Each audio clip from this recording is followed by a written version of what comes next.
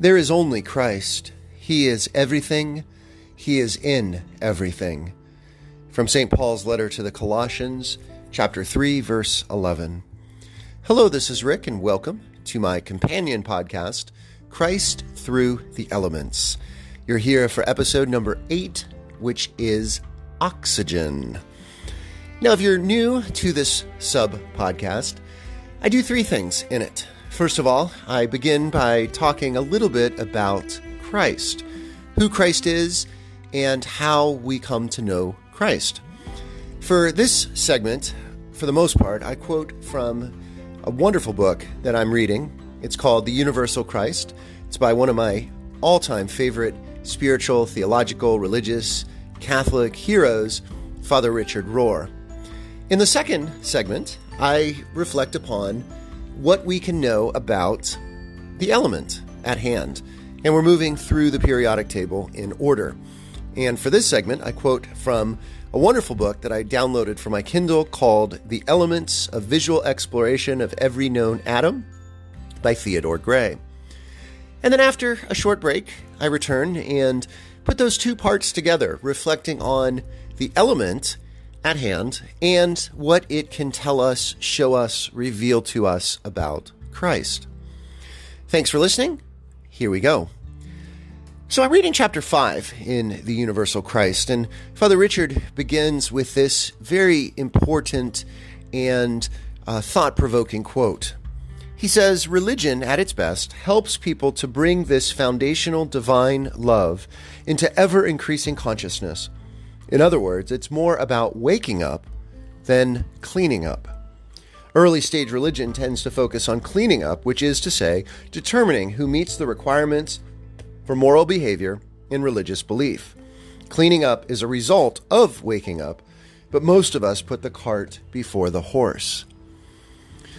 You know, I think that's something that all of us, religious or non-religious, can really ponder.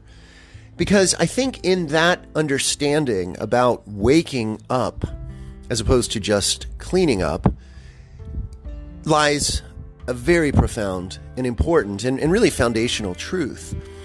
And I think it's really on this point that all the great religions agree.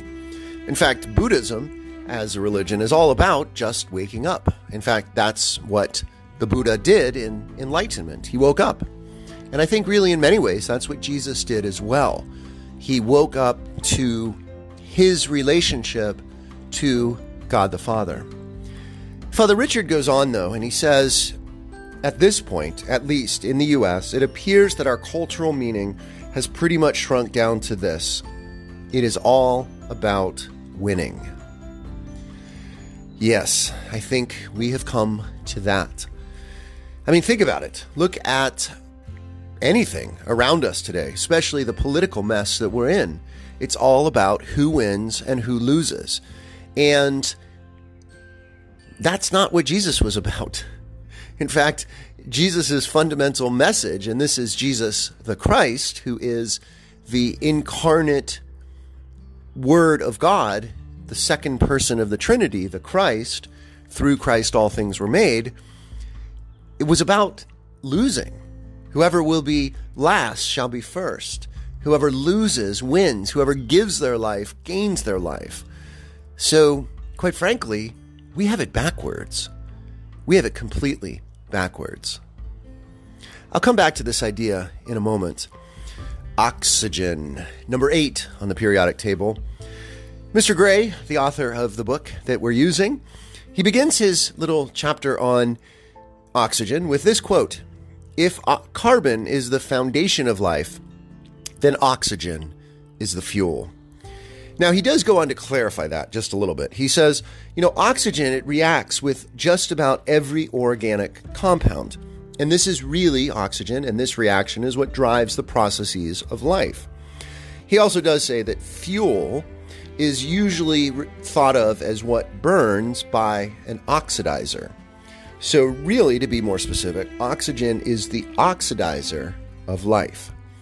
So in other words, it is at the heart of life that burning of some form or another takes place, and oxygen must be present because that's what causes the burning. Now, it's not what starts the burning, but it's what sustains the burning. And this is pretty basic, right? I mean, if you ever want to snuff a candle out, what do? You take out the oxygen, or blow it out too, but that's a little bit different. And I think that's a really profound thought, is that all of life, all of the burning, it's because of the oxygen that is always around us. And there's a lot of oxygen around us. The atmosphere is over 21% oxygen. When you concentrate oxygen down into its liquid form, it goes, as Mr. Gray says, quote, from being gently life-giving to life-threateningly fierce. And that's really what rocket fuel is, or how rocket fuel burns, has to do with this compressed oxygen.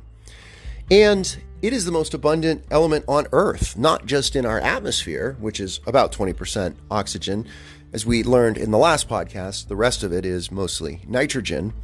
But half of the weight of the Earth's crust is oxygen, and about 86% of the weight of the oceans is oxygen.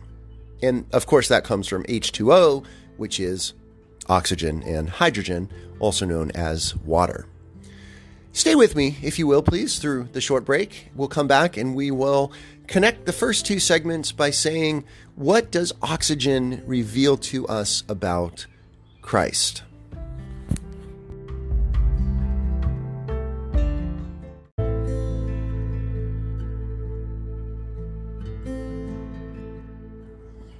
Well, thank you for staying with me through the break, and I really would love to hear from you. So if you get a moment, please follow the instructions in the little announcement you just heard and send me a voice message, please. So I want to begin this segment by telling a little tiny story, and it's one of those stories that gets told a lot. So if you've heard this story, I do apologize. If you haven't heard this story, then, well, you probably need to hear the story, because it's a good one. And it's a little one. So two young fish, are swimming along in the water one day, and they pass an old-timer swimming the opposite direction. And the old-timer looks to the fish and he says, "Hey, boys, how's the water today?" Do you like my old-timer fish voice?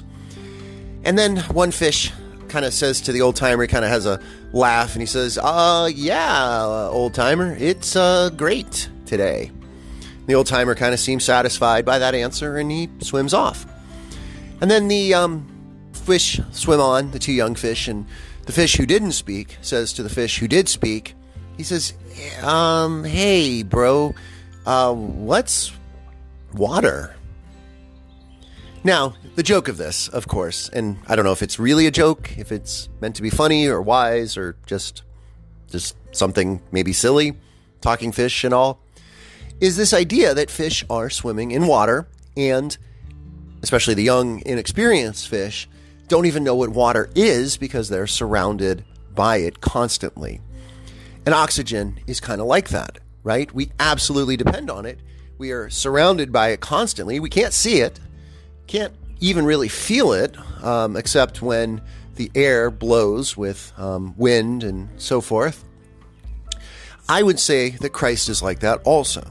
Because Christ permeates all of creation, we are constantly surrounded by, filled with Christ. And I would also say Christ is like oxygen, and this might be fairly straightforward and obvious here, because Christ is also what drives all of life, what drives all of creation, the force that moves everything along, the fuel, if you will, that moves everything along. Okay, so that's pretty straightforward, and I guess I could stop here, and that would be an apt revelation of oxygen and Christ. But I'm taken still by Father Richard's comments that I began with, so I want to take it a step further and say Christ is the fuel that burns, so to speak, for life, but to what end? For what purpose? Toward what goal, right?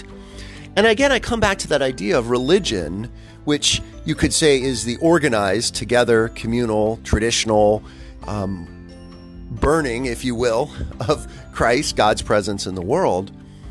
And as Father Richard says, there's really two different ways of understanding the purpose of religion, right?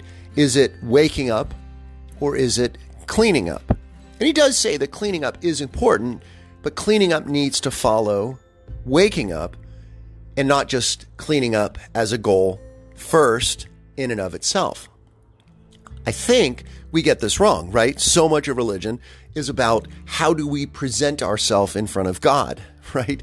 What are the things we do? What are the places we go? What are the prayers we say? What are the chants or whatever it is in any kind of religion? We do this to present ourselves in front of God.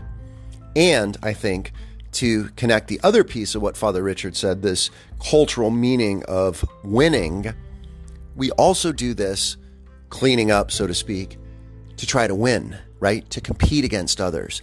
Because we believe, I think, in two things. One is that we need to be better, faster, fitter, on top as compared to our brothers and sisters. And cleaning up in religion is one of many ways that we can do that. And quite frankly, feel pretty good about ourselves, right? Pat ourselves on the back. Exactly. And secondly, that in that task, we can feel that we can win in front of God. That the better we do, the more God will reward us, right, in our winning. So it becomes this great competition to beat our brothers and sisters and to try to curry and gain God's favor. And Jesus says the exact opposite, right? He says it's not about winning, it's about losing. And he also says, and I think we miss this, especially in our hyper-competitive work ethic type of world, you can't please God. God is already pleased with us, right? We don't love God. We don't do good works in order to gain God's favor. We do good works because we are already redeemed, right? We're overflowing with the experience of being loved, of being graced, of being filled. And that's why we do what we do. The good works, love, care, supporting each other. And that's a very, very hard place to get to. It takes a lot of time and practice and work to get there, to realize, to accept that you are accepted, in Paul Tillich's famous words. But that's the goal. And it comes back to what Father Richard said about waking up. And again, I think oxygen, it should fuel us, so to speak. Christ as oxygen should fuel us, not to win, not to give us energy to clean up, but to give us the ability to wake up. I'll close with this thought. You still see these around from time to time, but there used to be this fad of oxygen bars, right? I think they still exist. And you can go and pay money for air, basically, compressed air, oxygen, pure air. And I never did this because I always thought it was kind of silly to pay for this. But I guess what happens is you breathe this oxygen, and I think it's flavored or scented or something like that. And you feel better. You feel more energetic. You feel more awake, more alive.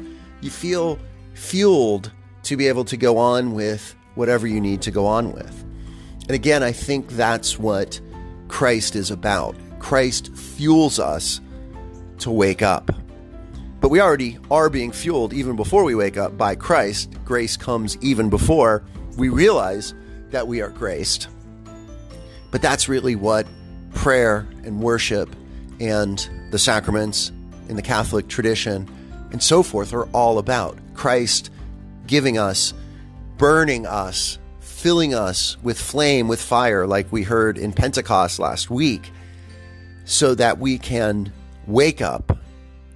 And then, as we are awake, through Christ's grace, begin to clean up, yes, but we do that not by seeking to win, but by surrendering to lose.